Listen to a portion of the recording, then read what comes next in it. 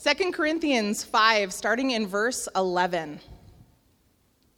Therefore, knowing the fear of the Lord, we persuade others. But what we are is known to God, and I hope it is also to your conscience. We are not commending ourselves to you again, but giving you cause to boast about us, so that you may be able to answer those who boast about outward appearance and not about what is in the heart. For if we are beside ourselves, it is for God. If we are in our right mind, it is for you. For the love of Christ controls us, because we have concluded this, that one has died for all. Therefore all have died. And he died for all, that those who live might no longer live for themselves, but for him who for their sake died and was raised. From now on, therefore, we regard no one according to the flesh. Even though we once regarded Christ according to the flesh, we regard him thus no longer. Therefore, if anyone is in Christ, he is a new creation. The old has passed away. Behold, the new has come. All this is from God, who through Christ reconciled us to himself and gave us the ministry of reconciliation. That is, in Christ, God was reconciled to the world, reconciling the world to himself, not counting their trespasses against them, and entrusting us to the message of reconciliation. Therefore, we are ambassadors for Christ. God making his appeal through us, we implore you, on behalf of Christ, be reconciled to God.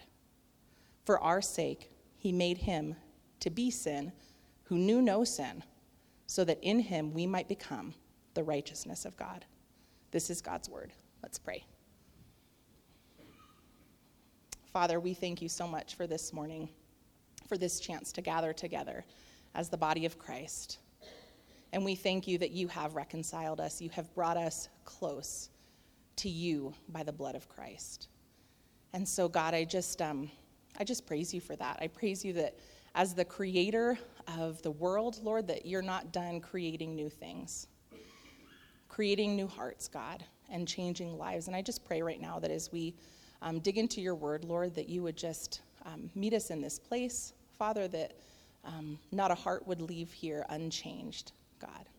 And so we thank you and we praise you and we worship you because you are holy. In Jesus' name, amen. Thank you, dear.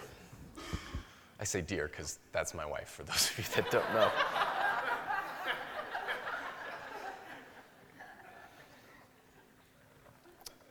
So if you remember last week, and here's another fun fact, is we're attempting to, and we are successfully alliterating all these titles for the whole Bible, which is just ridiculous.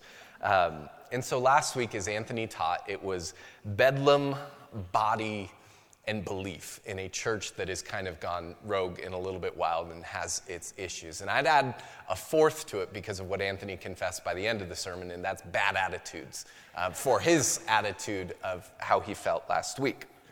Whatever. And I also recognize that Anthony and Beth are leaving tomorrow on a 2-weeker to Ireland and Scotland, and so he's feeling extra loose right now. And so I'm asking for all of your patience with him and me as I try to endure the next 35 to 40 minutes of heckling. If you want a title for today, it's Doctrine and Drama. Anthony talked about church wounds and moving from hurt to hope, and it's a bit of the same. How do we do that? And you really could just listen to last week's message again, because it's a lot of similar things that are continuing in the life of the Corinthian church. In Paul's letter, we see that some had changed and repented, and hallelujah, praise the Lord for that, while others had doubled down on their accusations against Paul, against his apostleship, his gifting, his qualifications, all of that. And there's an interesting 7-year history that Paul has with this church. Around 50 to 52 AD, these dates are all a little bit flexible because it was 2,000-ish years ago. Paul planted and established the church in Corinth, and you see that in Acts chapter 18, as Anthony mentioned last week. He spent a year and a half there before kind of all hell broke loose as the Jewish party looked to drive him out of the city. Then in 55 or 56-ish AD, he had a second visit to them, which in chapter 2, verse 1 of 2 Corinthians, he describes as painful. And at this point, Paul is now in Macedonia, getting ready for a third visit. His plan is that his ministry is going to move kind of north and west towards Spain. In Rome, if you can remember Mike's map from a few weeks ago, his Sears cartography guy, our cartographer in residence, Mike Gaston. So Paul is in kind of, ancient Near East, Greece, and he's moving up towards Rome and Spain. That's his desire, and he pens this letter to prepare them for that visit. The letter of 2 Corinthians in its 13 chapters does not have the same level of structure that 1 Corinthians has, as he kind of ebbs back and flow from the joy that he has in this church and the confidence he has in Christ's work in their midst, as well as a lot of pain and sorrow and hurt and difficulty there.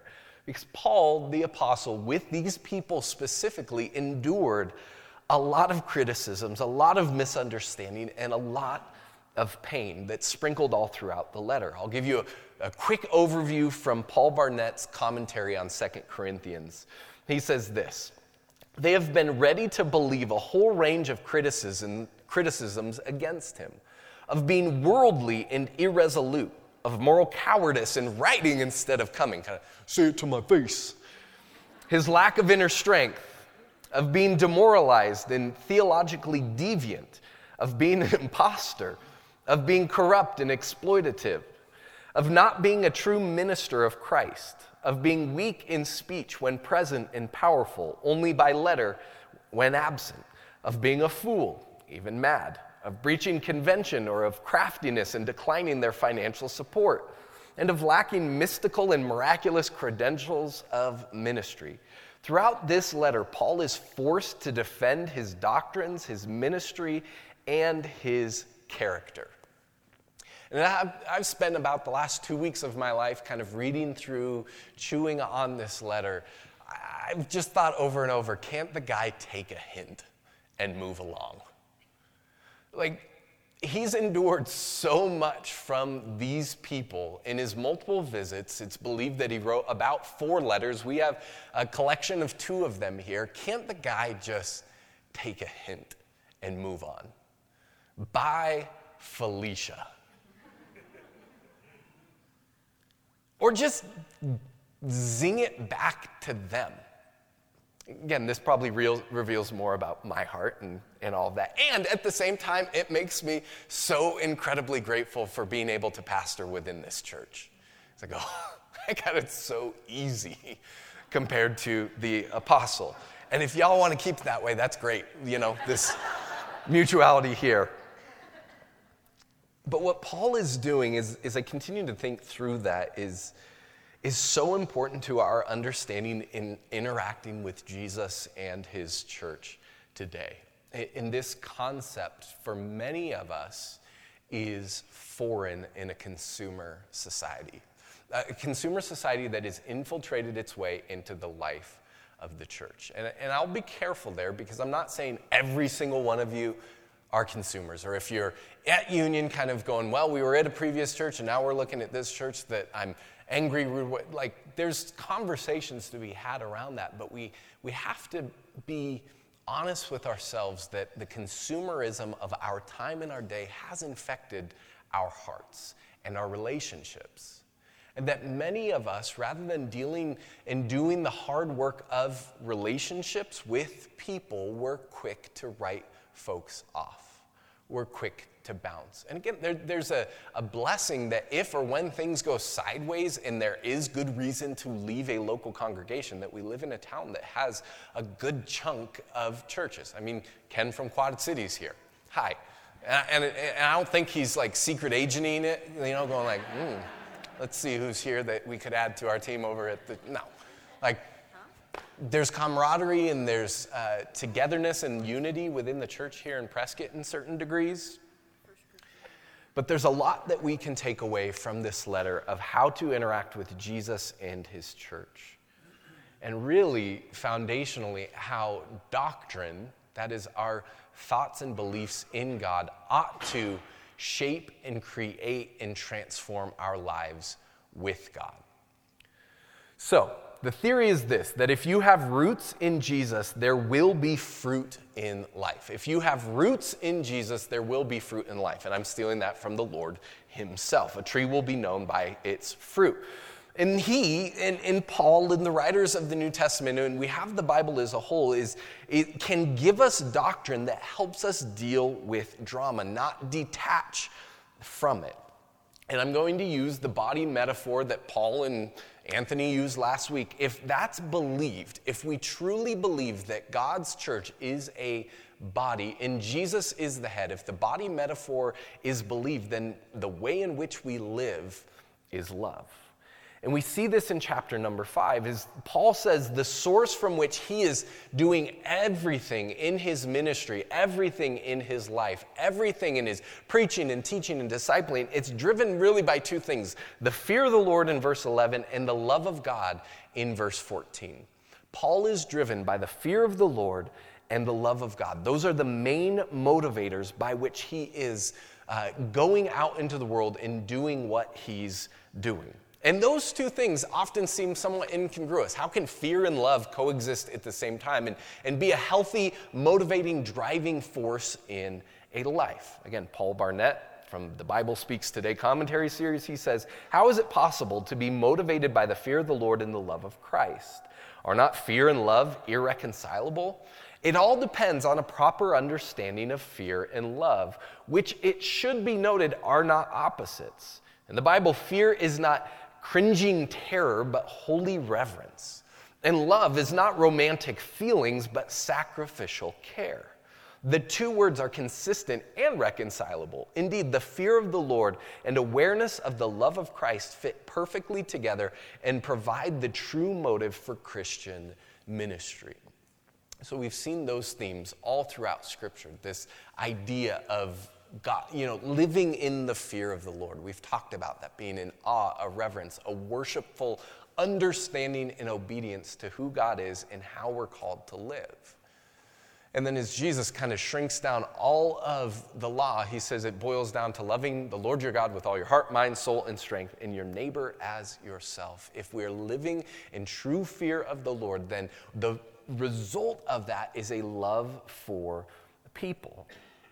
What the apostle shows is that truth in doctrine is not being able to regurgitate the right information about a thing.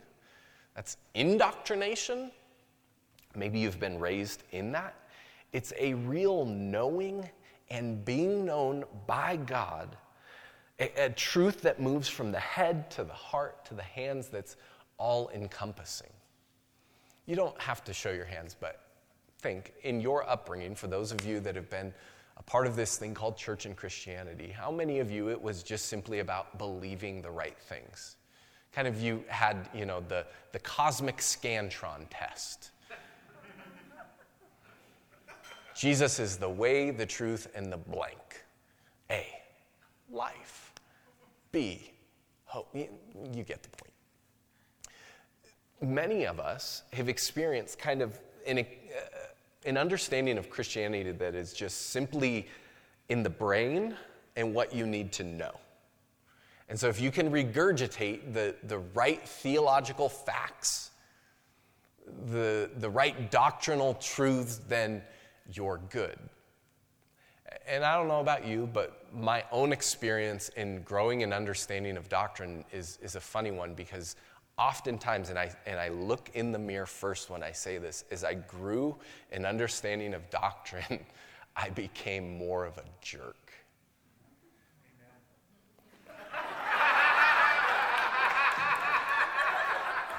Again, you didn't even live here during that time, bro. Oh, goodness. Okay, Yeah, thank you.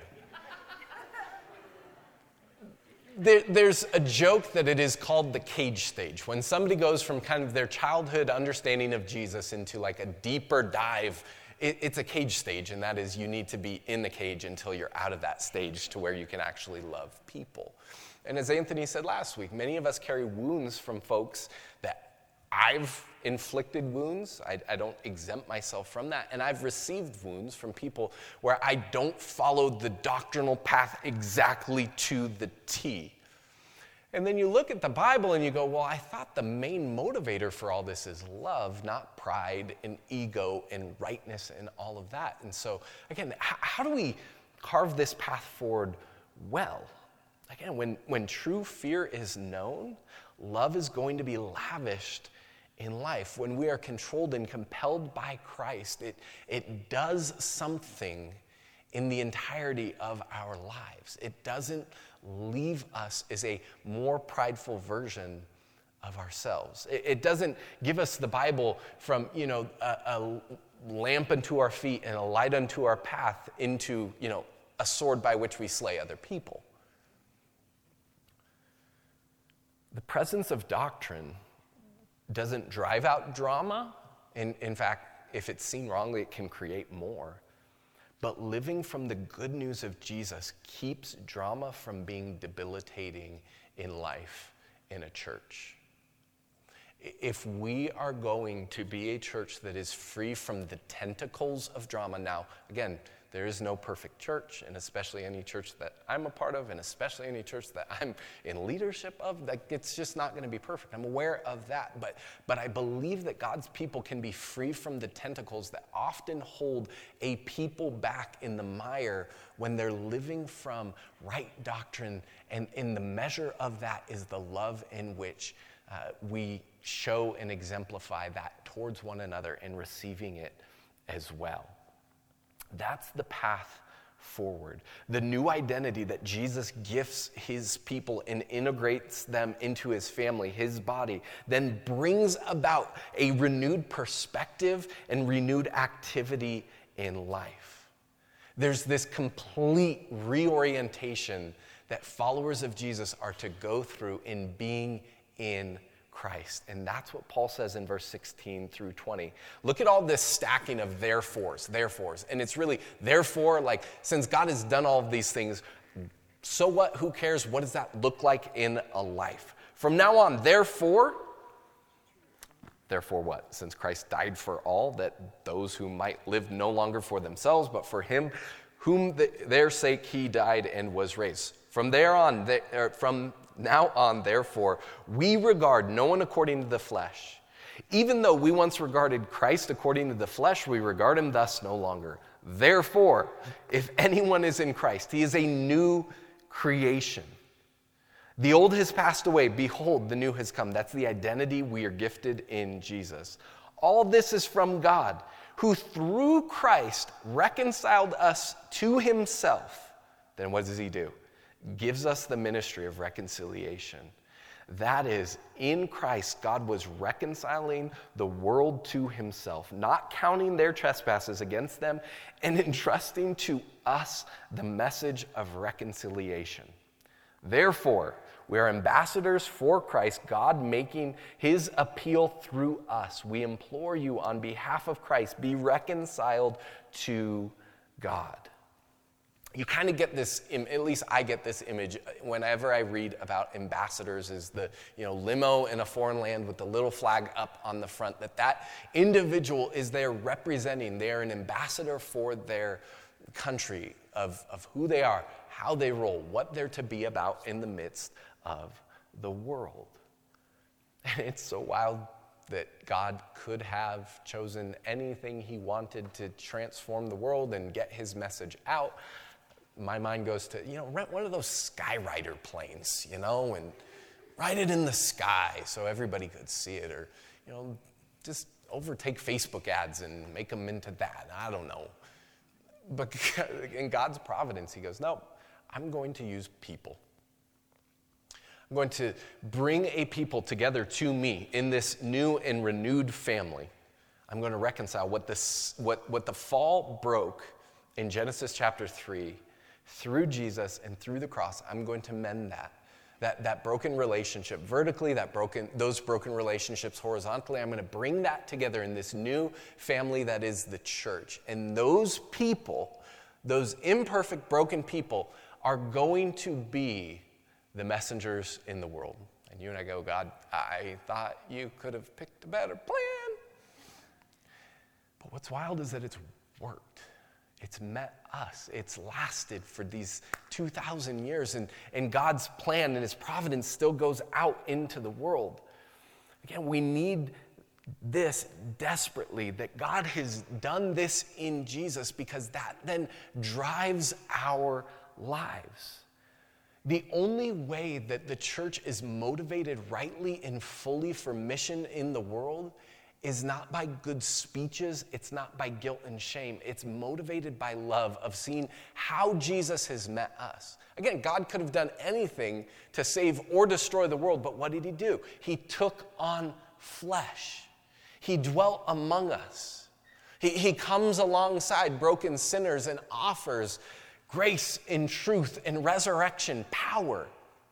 And then he equips them and sends them in that truth, in that perspective, out into the world. The only way the church is sustained and motivated for mission in the world today, that is to share and show the good news in life, is when the church is focused on who is really king, who really is Lord, who really is Savior and Sustainer, and that's Jesus. And he closes this section by saying in verse 21, for our sake, he, God, made him, Jesus, to be sin, who knew no sin, that in him we might become the righteousness of God. Martin Luther called this the great exchange of some of what was happening on the cross, that Jesus is our substitute, that Jesus is our representative, that Jesus is our Savior. That the Lamb of God, who is sinless and perfect, takes away the sin of the world. And if you think that all of that is true, then why isn't it automatic? Why do we still struggle? Why are we carrying wounds, dealing with drama, guilt from past failures? And Paul would say it's because we're in this in-between. And the already not yet is the theological term of the kingdom. We have to realize not just where we are, but when we are. Yes, Jesus has come. He has died. He has rose again and gifted his Spirit to his church. His kingdom has been brought forth, but is it fully arrived? I don't know about your life, but not in mine. And that doesn't give us a defeatism spirit, but again, it orients us to know when we are in the world, that it's not yet fully arrived and inaugurated. And what Paul and Jesus would tell us, that we still have a battle raging with the world that is a system and structure that is opposed to God and his kingdom. We have our own battle with our flesh in those areas of our life that are not yet fully sanctified towards God. And on top of all that, there's an enemy who seeks to steal, kill, and destroy, that is waging war against our soul and the church. The promise Jesus gives is the gates of hell will not prevail against his work. Hallelujah. Thank you, Jesus. But again, when are we? We're in a battle. And that's not to cause an unhealthy fear or alarmist mentality, but again, to orient us rightly for the world that we are in. There is a real fight. There is a real battle. And alongside all of that, we can be sustained in healthy ways. Because alongside all of the pressure and the warfare that we face, there is a power to experience and live from the promises of God. We've been gifted, to put it in technological terms, a completely new operating system that will still experience some virus and attacks and malware and bloatware and all the other wares that make life frustrating. The printer's still not always working, right? That's when you know the kingdom of God has arrived, is when your printer works all the time, as it should. So I want to do this with the little bit of remainder of our time here, is look at how Paul applies some of the doctrine to some of the drama of life. And we'll look at 3 different categories. And hopefully from that gather how we too can live in right ways from proper doctrine for proper living. First, salvation informs suffering. I'm going to read a little bit of an extended passage. You can look at it in your Bible, or it'll be up on the screen in chapter 4, verse 7 through 18, where Paul gives us a glimpse into the difficulties of his ministry and how he stays sane and holy and joyful in it.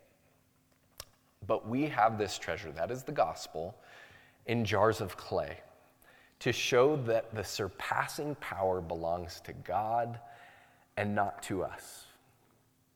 We're afflicted in every way, but not crushed. Perplexed, but not driven to despair. Persecuted, but not forsaken. Struck down, but not destroyed. Always carrying in the body the death of Jesus, so that the life of Jesus may also be manifested in our bodies. For we who live are always being given over to death for Jesus' sake, so that the life of Jesus also may be manifested in our mortal flesh. So death is at work in us, but life in you. Since we have the same spirit of faith, according to what has been written, I believed and so I spoke. We also believe and so we speak, knowing that he who raised the Lord Jesus will raise us also with Jesus and bring us with you into his presence. For it is all for your sake, so that his grace extends to more and more people. It may increase thanksgiving to the glory of God. So we do not lose heart. Though our outer self is wasting away, our inner self is being renewed day by day.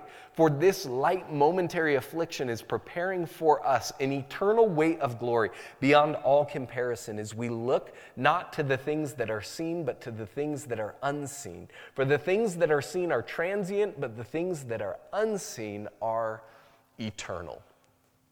How was Paul sustained in the suffering that he faced? Most of us can't necessarily fully imagine the degree of difficulty that he endured. How was he sustained in suffering? Salvation. Salvation in the past tense of what Christ had done. Salvation in the future tense of what Christ will do. Did you not notice he's going to bring us into his presence altogether. He's going to make all things new. And that salvation promise, past and future, shapes his hope in the present. Tim Keller says, while other worldviews lead us to sit in the midst of life's joys, foreseeing the coming sorrows, Christianity empowers its people to sit in the midst of this world's sorrows, tasting the coming joy. Suffering can refine us rather than destroy us, because God himself walks with us in the fire. You and I, in the midst of pain, want to go inward and we want to isolate. That is our very human tendency when we are in pain. Physically, emotionally, relationally. It's as though the body is protecting itself and going, people aren't good, they aren't safe. You've been hurt by them before, you'll be hurt by them again. Close up. Don't open up. And what we see is that Jesus kindly and gently and knowingly meets us in the pain. He puts his eyes on us and sees us with a gaze that only he can give. He says, I know, and I'm with you in that, and I'm alongside you as long as it takes to get out of this. Jesus is there. And so for your present suffering, salvation informs it. Again, looking to the past of what Jesus has done in the cross and resurrection, and looking towards the future of what he's promised to bring. And that roots us and grounds us and settles us where we are to suffer well. Salvation informs suffering. Next, because it's in the letter, the grace of Jesus drives generosity. There's a lot of talk in this book about money. And there's a lot of misunderstanding that this church had with Paul about him not taking some of their money earlier, and they're, what's up with that? And then he's coming back and he's preparing him, saying, well, I'm going to be taking a collection for the church in Macedonia. And he was taking a collection from a group of churches that was going to be to serve the brothers and sisters in Christ around the world. And so it's this funny like back and forth. And again, this is one of those books that if you've ever seen televangelists like asking for money, they like 2 Corinthians because there's God loves a cheerful giver is in there. And I'll just use one short verse, but this is the foundational point of what drives generosity for Christians. Chapter 8, verse 9, where Paul says this. For you know the grace of our Lord Jesus Christ, that though he was rich, yet for your sake he became poor, so that you, by his poverty, might become rich.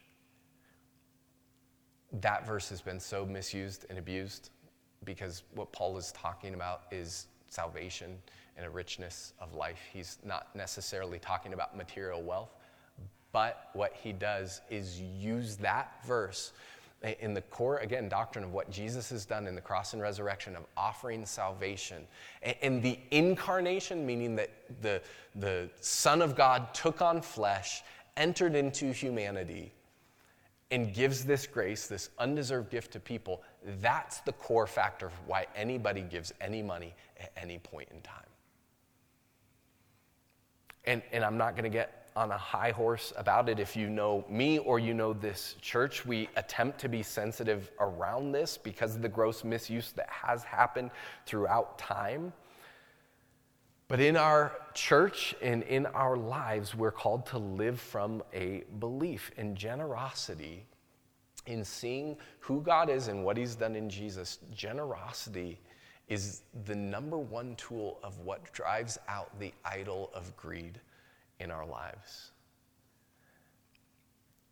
And I'll bash for a second on my own generation because, in looking at all this, I'm, looking at the data of generosity in Christians and atheists and all of that.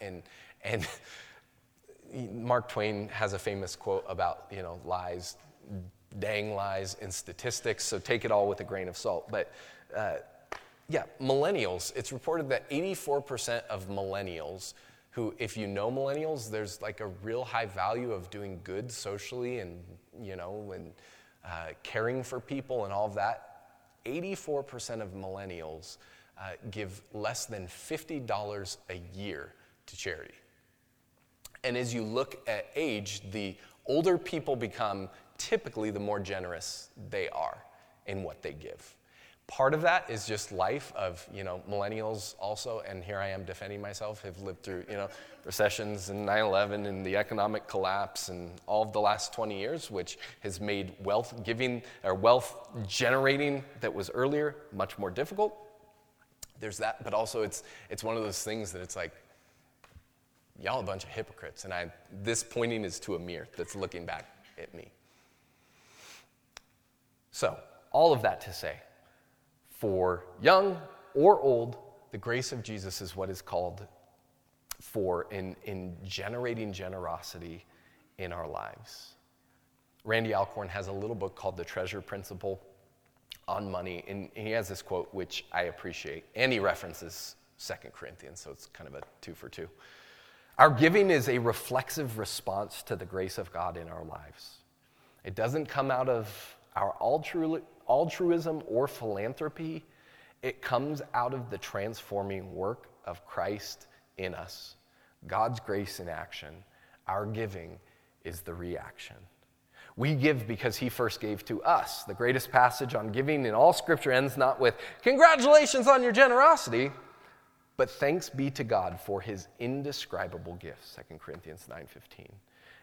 And he gives, I like this metaphor, is thunder follows lightning, giving follows grace. And so if or where there is a struggle for generosity, the heart has to go towards what or who am I looking at, depending on, looking to impress, etc. We all struggle. And again, we're in a consumer culture where a lot of life in its value is built on accumulating more. It's the bigger barns mentality that Jesus talked about in one of his parables. And the way in which that is driven out of a heart is through generosity. And I'll also offer up this. There's so many different roadblocks to why generosity might not be happening in a life. And if you find yourself in a place where you're debilitated by debt or had medical bills that came up that you weren't expected and you need help with any of that, budgeting, planning, like again, that's what the church is for. There ought not to be any shame in that. If you need help, we have people in our church that are equipped to help you within that. And so again, if we are a body, and if you're in a place where you need help, get some help. Without shame, without guilt, without anything. And the win isn't like, we're going to get you to a place where you can give 10%. Woo-wee! Like, we want to be in a place where we're a healthy church together. And how we handle our lives, and how we handle our purity, and how we handle our suffering, and how we handle our finances. And finally, and this is probably most difficult, and how we handle forgiveness. Finally, faith frees us to forgive. 2 Corinthians chapter 2, verse 5 through 11. Now, if anyone has caused pain, he has caused it not to me, but in some measure, not to put it too severely, to all of you. For such a one, this punishment by the majority is enough. I would have loved to be in on those church meetings to know exactly what's going on there. So that you should rather turn to forgive and comfort him, or he may be overwhelmed by excessive sorrow. So I beg you to reaffirm your love for him, for this is why I wrote, that I might test you and know whether you are obedient in everything. Anyone whom you forgive, I also forgive. Indeed, what I have forgiven, if I have forgiven anything, it has been for your sake in the presence of Christ, so that we would not be outwitted by Satan, for we are not ignorant of his designs. Paul is showing, because Christ has forgiven us, our calling is to forgive one another. And both of his letters and his life and ministry testify to that. And in that, he's saying a few things, one of which is this, that the enemy would like to debilitate the people of God with drama by causing unforgiveness or putting up a wall and barrier to forgiveness in the life of God's people.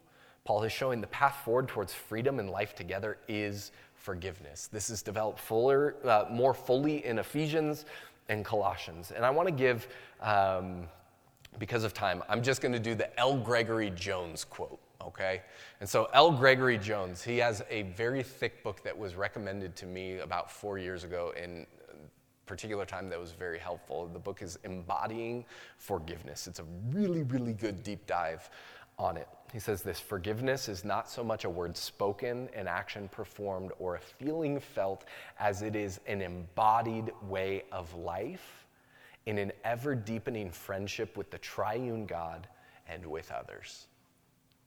As such, a Christian account of forgiveness ought not simply or even primarily be focused on the absolution of guilt. Rather, it ought to be focused on the reconciliation of brokenness, the restoration of communion with God, with one another, and the whole creation. Forgiveness is a way of life for followers of Jesus. And at least in my own life and experience, the only way that happens is by remembering who Jesus is and what he's done for me and for us. Gone through a couple things in my life, as all of you have. The stories we could tell of the wrong we've experienced and, when we're honest, the wrongs we've committed against others, our need to forgive others and our need to ask for forgiveness from others. And I hope many of us have experienced the power that comes when we embody forgiveness as a way of life, not based on, well, I just need to feel better. And there's this cliche about drinking the poison, hoping it kills the other person. That's, what unforgiveness is. And no, like, Jesus has forgiven us and leads us in a new way as his people. So I don't know the bitterness that you're holding on to, though I know, I got a couple of my preciouses that need to be cast back to Jesus again and again and again. What is it for you? Who is it for you? Who is that person? What was that saying? What was the sentence that sticks in your craw and has devastated parts of your life because you haven't let that go to Jesus? What do you need to let go to Jesus today? Again, not just for some therapeutic thing, but because of who Jesus is, of what he's done and what he's calling us into. If we had more time, I'd take you to Isaiah 55. Our small group gospel community is going to be there tonight in the book Gentle and Lowly, where he talks about God's thoughts not being our thoughts, his ways not being our ways. And we go, oh yeah, because he just works everything out. But the context of that is talking about sinners that turn to him and the pardon that he freely and fully gives. That kind of pardon is God's thoughts not being our thoughts, his ways not being our ways. And it's in that we need to remember and rest so that we might be able to gift that to others and ask for it where we need it. And again, speaking from my own life, that doesn't mean every single relationship in your life is going to be fully reconciled. But to the degree that you can live at peace and offer and be open towards reconciliation, that's the call. Again, there's also, and this is where pastoral help and professional counseling comes in, of boundaries and what's healthy around all of that, sure. But the default factor in operating system that we've been given in Christ is that of forgiveness. Because when you look at the cross and what Jesus has done and who he is, it eliminates every single excuse that I would offer. It eliminates every, yeah, but, no. And yes, again, context and complexity, and there's work behind it all. But when you see, focus, meditate on God's grace and the way he has treated us in Christ, it changes our posture towards all. And so my hope is for us increasingly as a church that we would take the good news of Jesus with all of its promises and implications and press that into the places where there's pain, where there's unsettledness, where there's discomfort, where there's need, where there's broken relationship, and see how this works, that we are gifted this truth of the gospel, that from that we develop this system, and everybody's got some sort of doctrine. We develop a healthy doctrine out of God's word and the work of Christ to deal with the drama in our lives. Because again, if we have our roots in Jesus, there will be fruit in life. Because if the body metaphor is to be believed, then love is to be lived and lavished out in the world. You see that in the life of Jesus. Paul the Apostle has given us an example. And to close, look how he wraps up this letter to a hot mess of a church that has accused him of so much. He says this, finally, brothers, rejoice. Aim for restoration. Comfort one another. Agree with one another. Live in peace. And the God of love and peace will be with you. Greet one another with a holy kiss. All the saints greet you. The grace of the Lord Jesus Christ and the love of God and the fellowship of the Holy Spirit be with you all. Let's pray. And so, Father, we ask that where we need your grace, truth, and help, we would apply this good news there. That where we've been hiding or harboring pain, unforgiveness, suffering, that we would be emboldened today to step into your community a little bit more fully, and you would help us as a community to be a place of healing and hope altogether. And so we need you.